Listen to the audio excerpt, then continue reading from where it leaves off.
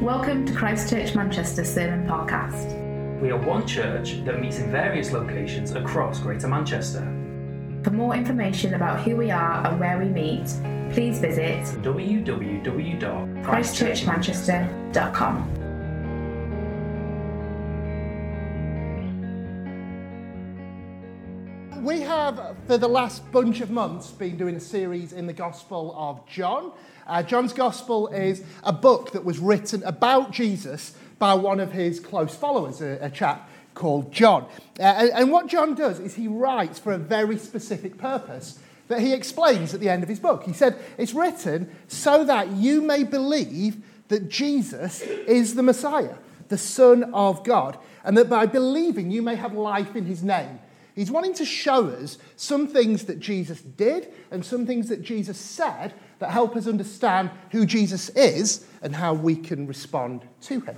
We're going to look at another story from this gospel this evening. And before we get into it, I wanted to show you an image on the screen, if you could bring it up. And how many of you remember this? All right, we are going to pretend that you can see an image of the comedian Joe Lycett. Can you picture Joe Lycett? Can you picture him with a bunch of money and a big shredder? Do you remember what I'm talking about? This was about a year and a bit ago, when the World Cup was coming around in Qatar, and Joe Lycett wanted to protest against the World Cup being there because of various human rights issues and different things that he wanted to highlight. And so he said, right, here's how I'm going to protest it. I'm going to get £10,000.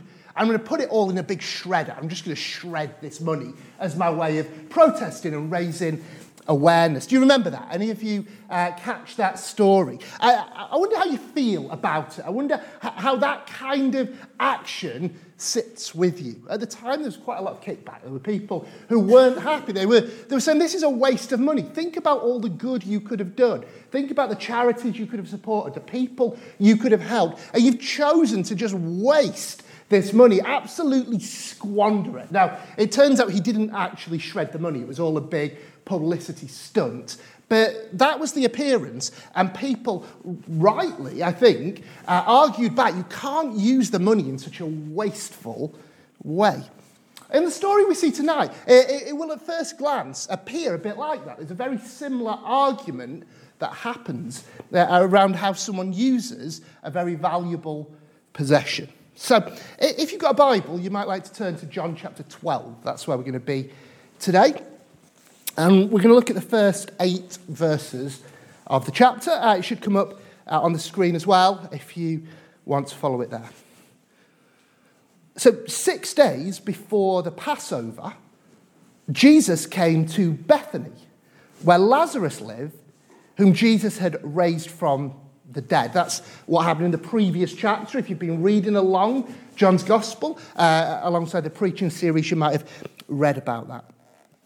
Here, a dinner was given in Jesus' honour. Martha served, while Lazarus was among those reclining at the table with him. Then Mary took about 1/2 litre of pure nard, an expensive perfume. She poured it on Jesus' feet and wiped his feet with her hair. The house was filled with the fragrance of the perfume. But one of his disciples, Judas Iscariot, who was later to betray him, objected. Why wasn't this perfume sold and the money given to the poor? It was worth a year's wages. He didn't say this because he cared about the poor, but because he was a thief. As keeper of the money bag, he used to help himself to whatever was put into it. Leave her alone, Jesus replied. It was intended that she should save this perfume for the day of my burial. You will always have the poor among you, but you will not always have me. So this is a story that happened on the last week of Jesus' life. John's Gospel spends a big chunk of time on the final few days, and particularly the final evening. But now we're coming into this last week of Jesus' life. He's in Bethany. That's a town not far away from Jerusalem. It was often a base that he would stay in when he was going to be in Jerusalem. And this story actually gets told in several different gospel accounts. Matthew tells the story, Mark tells the story. Luke tells a story that's quite similar. Some people think it's kind of a version of the same story. Some would say it's a different one. And John here tells the story.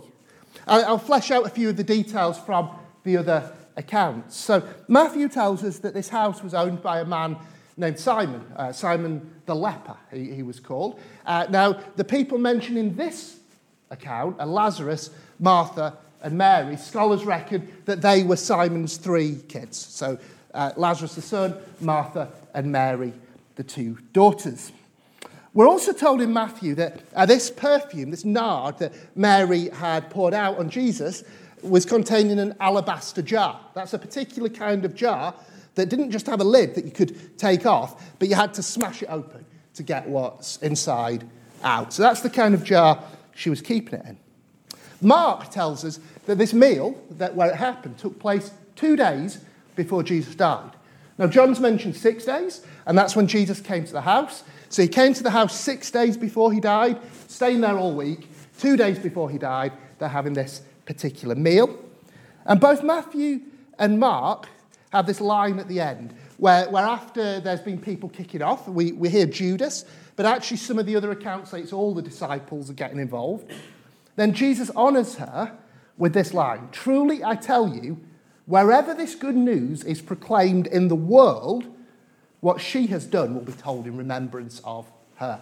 Which is an incredible line, isn't it? Yeah, the gospel will go to all the world, and there'll be a PS, Mary poured some perfume on my feet. That is the PS to the gospel, according to Jesus, which is absolutely bonkers. And whilst superficially it would seem that this story has quite a lot in common with the Joe Lycett shredding the money thing, I want to get under the bonnet of the story a bit. I want to see what's going on, because I think there's something very different happening here. And our focus is going to be on this character, Mary. And we're going to look at it from 4 angles. So Mary's heart, then Mary's head, then the response of people to Mary by shaming her, and then Jesus' response to Mary in honouring her. That's what we're going to do. And then we'll think about what this might mean for us. So let's start with Mary's heart. What's going on the inside? Well, this nard, this perfume, is described as expensive. Did you hear it mentioned how much it was worth? About a year's wages. In Mark's version, he tells us that the value was 300 denarii. And a denarii was a typical day's wage for kind of a manual labourer. You go out and work in the fields for a day, you get a denarii.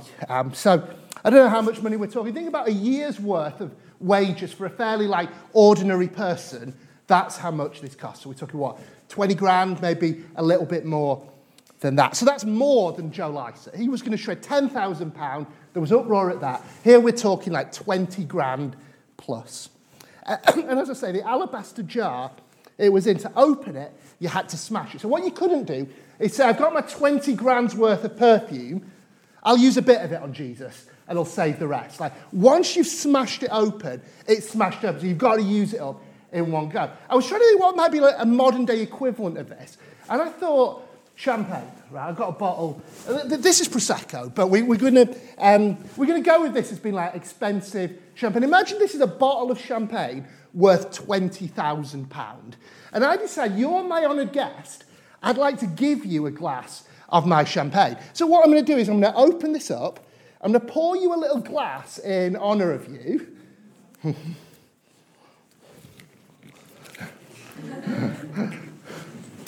There we go. Whoa! I came prepared, don't worry.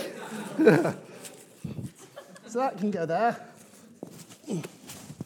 There we go.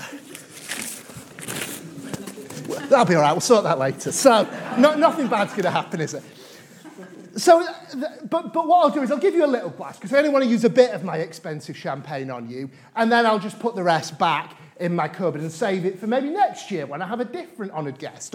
Or you can't do it, can you? Once you've opened it, it's open. You've used it. It's all or nothing in the moment. And that was kind of what it was like for Mary breaking this jar of perfume open. She's showing extravagance, isn't she? She's giving something in its entirety that's very valuable. And I started wondering about this idea of extravagance and what ways people show extravagance today. And I found a website, people.com, that had a list of extravagant things that people have done for the sake of a relationship. And some of them are quite moving and meaningful. Like someone said, well, I was in a long-distance relationship. We were both military.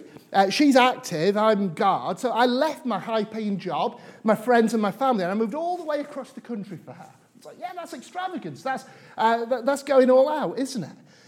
Someone else said, like, for the sake of a relationship, they stopped eating meat. I mean, imagine doing that, changing your diet, giving up things that you like eating for the sake of someone else. The third one on the list maybe wasn't quite as extravagant as some of the others. Someone said that the most extravagant thing they've ever done for a relationship is pay the extra £2.50 for stuffed crust at Domino's. So if you end up with someone who that's the most extravagant they'll be for you, I'd say that's at least a yellow flag. You're looking for a bit more than that. But number 4 actually made me wince because somebody said that the most extravagant thing they've ever done for a relationship is they took the braces off their teeth with nail clippers because they thought the person didn't like them wearing braces. I mean, I can't even imagine it.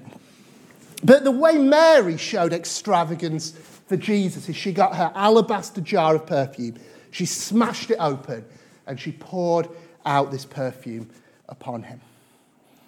What word would you use to describe a gift like that? What kind of thing comes to mind? Maybe you'd use extravagance like we've talked about. Maybe devotion. Maybe that's a good word for what's going on. Or worship, perhaps.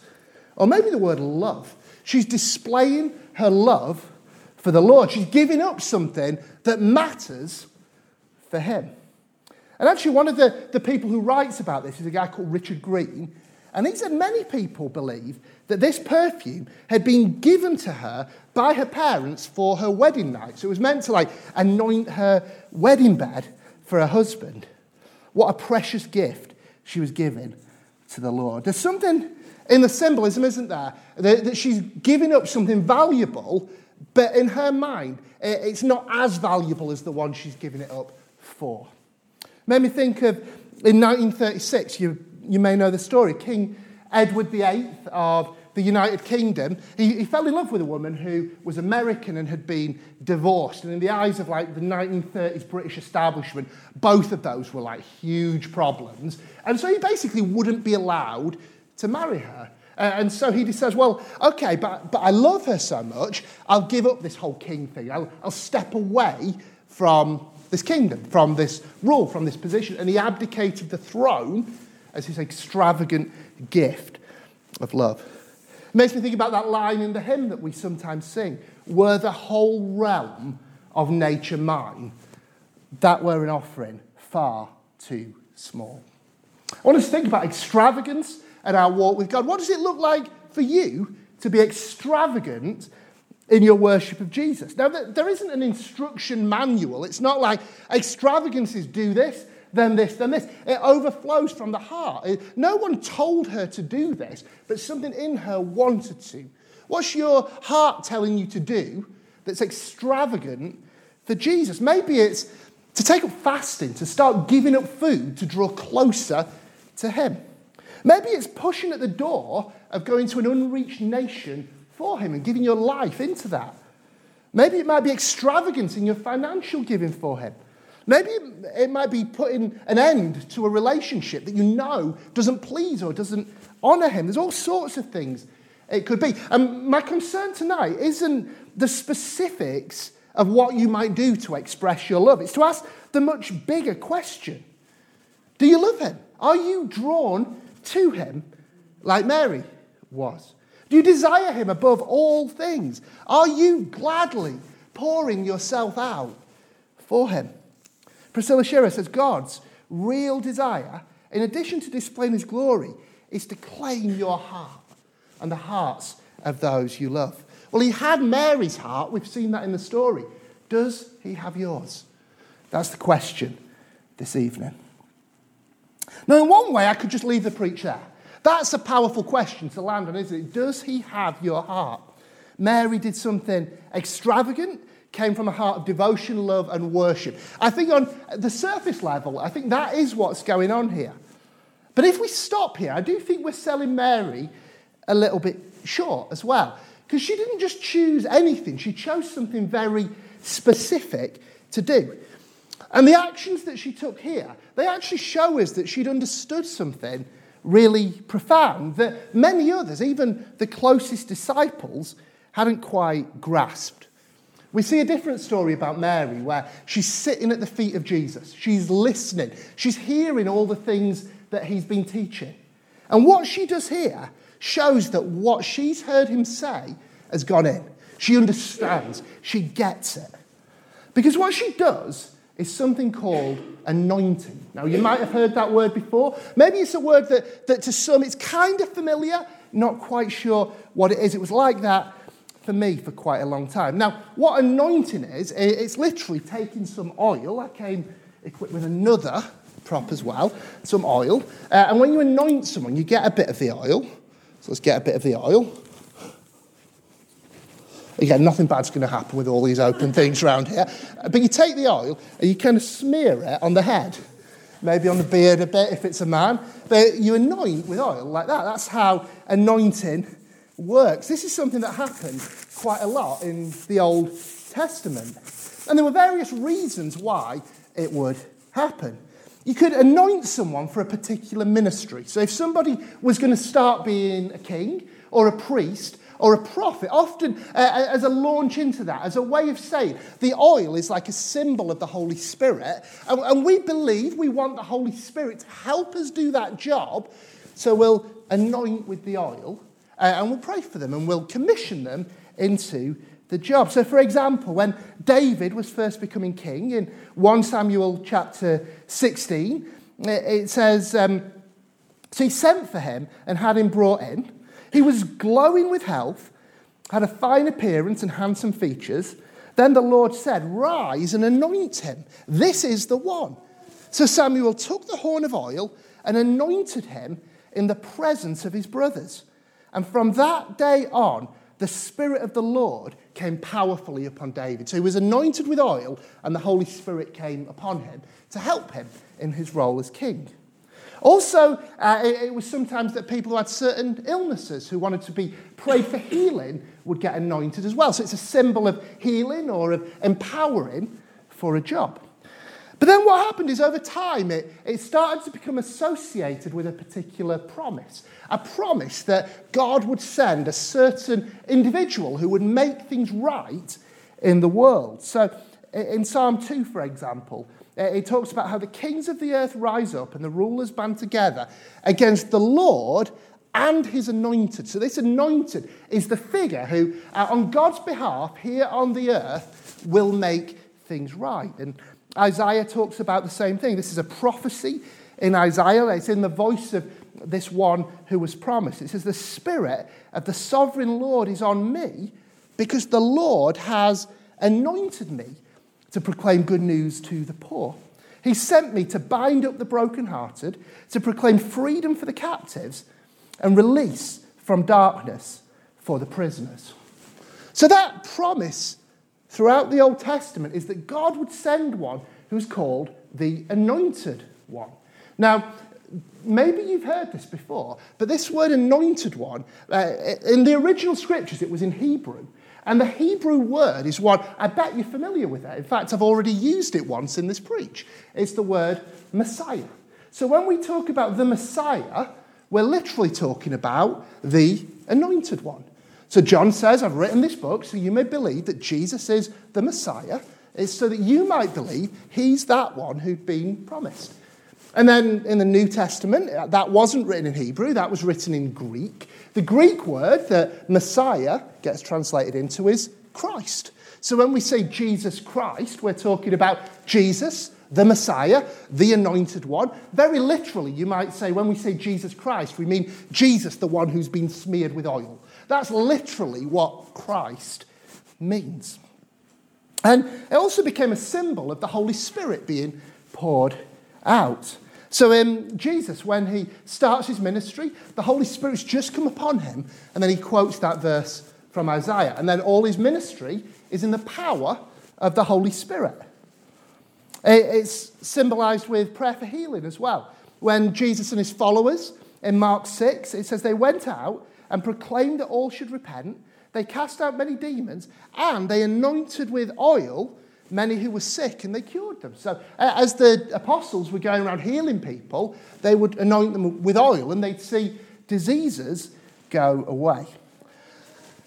So that was a little bit of a detour, wasn't it? We were in this story about Mary and cracking open her alabaster jar, but she anointed him. And all of that is what's rumbling away in the background. All of that's the idea behind what she did. So think about what might be going on in Mary's head when she decides that the way she wanted to express her love and devotion was to anoint him. What's she saying there? What's she understood? It's like she gets it. It's like she's saying, I know who you are. You are the Christ. You are the Messiah. You are the anointed one. There's a famous moment in some of the other Gospels where Peter, he gets it. And he says, yes, I know who people say you are. They say all sorts of things, but who I say you are is you are the Christ. You're the Messiah. Peter gets it and verbally says it, but it's just words. Well, here in John's Gospel, we have a very different account of someone getting it. Mary's got the same revelation that Peter's got, but she transcends just saying with words, you are the anointed one. She goes into, you could say, prophetic enactment. It's a symbol that shows what she's grasped deep down. Because think about it, if Jesus is the anointed one, well, how can he truly be the anointed one until somebody has anointed him? And if no one else is going to do it, Mary says, I've got my 20 grand's worth of this kind of perfumed oil. I'll do it then. I will be the one to anoint the anointed one. The other symbol here that Jesus highlights is this was done to prepare him for his burial. Another of the common uses of this type of ointment that she used was to prepare a body for burial. And it's like Jesus here has grasped that Mary's actions are readying him for that. It's like she's seen, she's understood, she knows that his death is coming. I mean, he's been going around saying it enough, hasn't he? Like, it's written, the Son of Man must go to Jerusalem, suffer and die, and on the third day rise again. He said that over and over again. But with the other disciples, with the likes of Peter, they might have grasped, you are the Christ. But as soon as he starts trying to explain what it means, yeah, and I've got to go and suffer and die. It's like, no, you haven't. No, that's not how this is going to work. You're going to go and charge in and take over and be the boss around here. But Mary gets it in a way that seems even deeper. She understands, yes, you're the anointed one, and yes, you must be prepared to be buried. Yes, what it means to be the anointed one is that you will die. Kay Bonikowski says, not only does she believe that Jesus is the Christ, but she accepts his death is an integral part of his messianic destiny. Jesus can only gain his throne by his impending death. She's totally understood. The other verse that I saw that I just thought was quite cool, you know the famous psalm, the Lord is my shepherd, Psalm 23?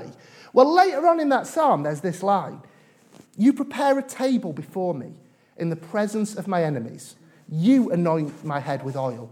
My cup overflows. That's the psalmist looking to God as the one who prepares a table and anoints him.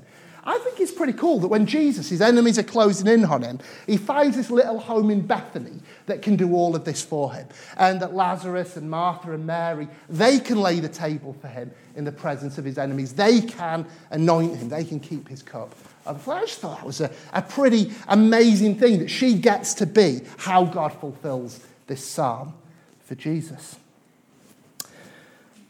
She's sat at his feet. She's learned from him. She's understood. And then that's channeled into how she shows her love for him.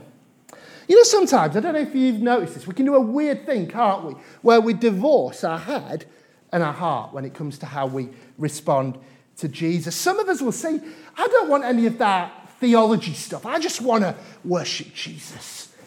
And others will say, this whole intimacy with Jesus thing, that sounds a bit airy-fairy. Just give me a bit of meaty truth to get my teeth into. But Mary shows us that both belong together.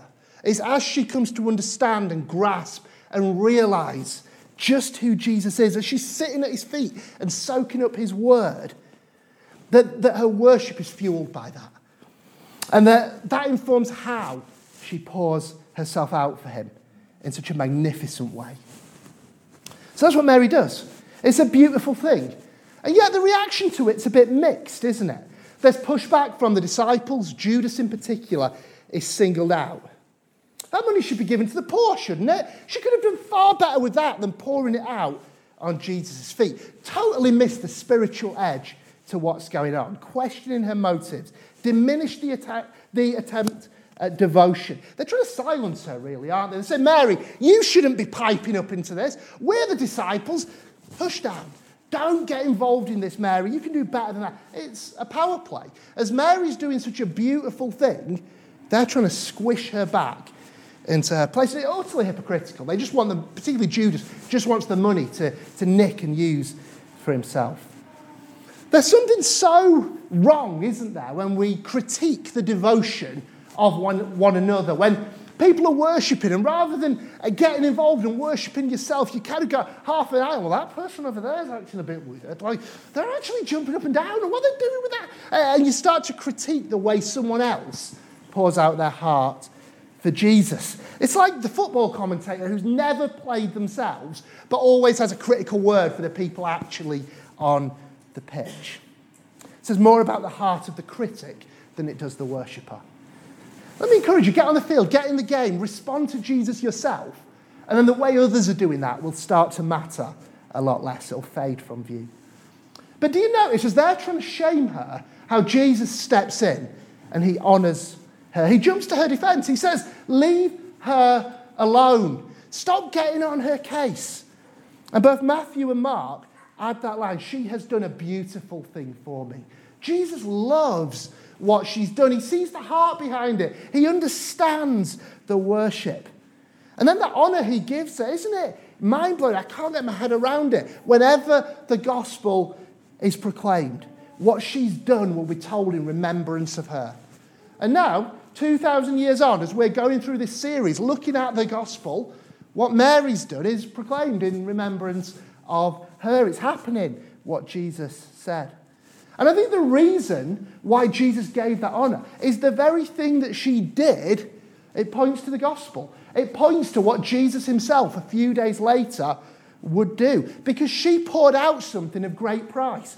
She took what she'd spent 20 grand or more on, and she poured it out.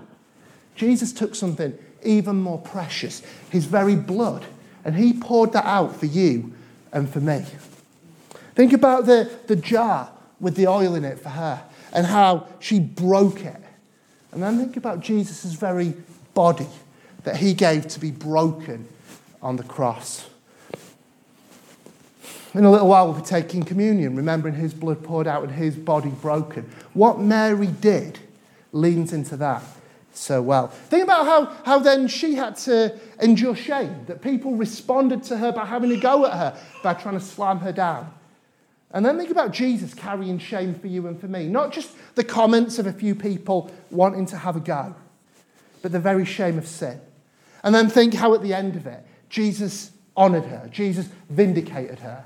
And then Jesus himself, as he rose from the dead, honoured and vindicated by the Father.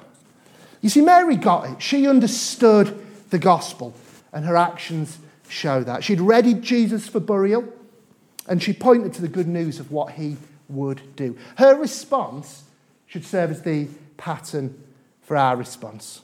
Watchman Nee said this: Jesus intends that the preaching of the gospel should issue in something along the very lines of the action of Mary here.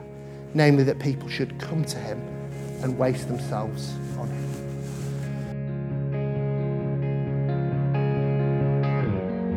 Thanks for listening. To explore this sermon or learn more about our church, please navigate to the links provided in this podcast description. From there, you can connect with us on social media, and you're welcome to check out the music links featured in this episode from our very own musicians. You can also discover current events and information about where we meet on Sundays and various groups or community projects that you can join in with. If you're interested in knowing more about us or wish to join us for one of our meetings, please reach out. Simply drop us an email at hello@ccm.org.uk. We look forward to connecting with you. You know me by name, you're back in me.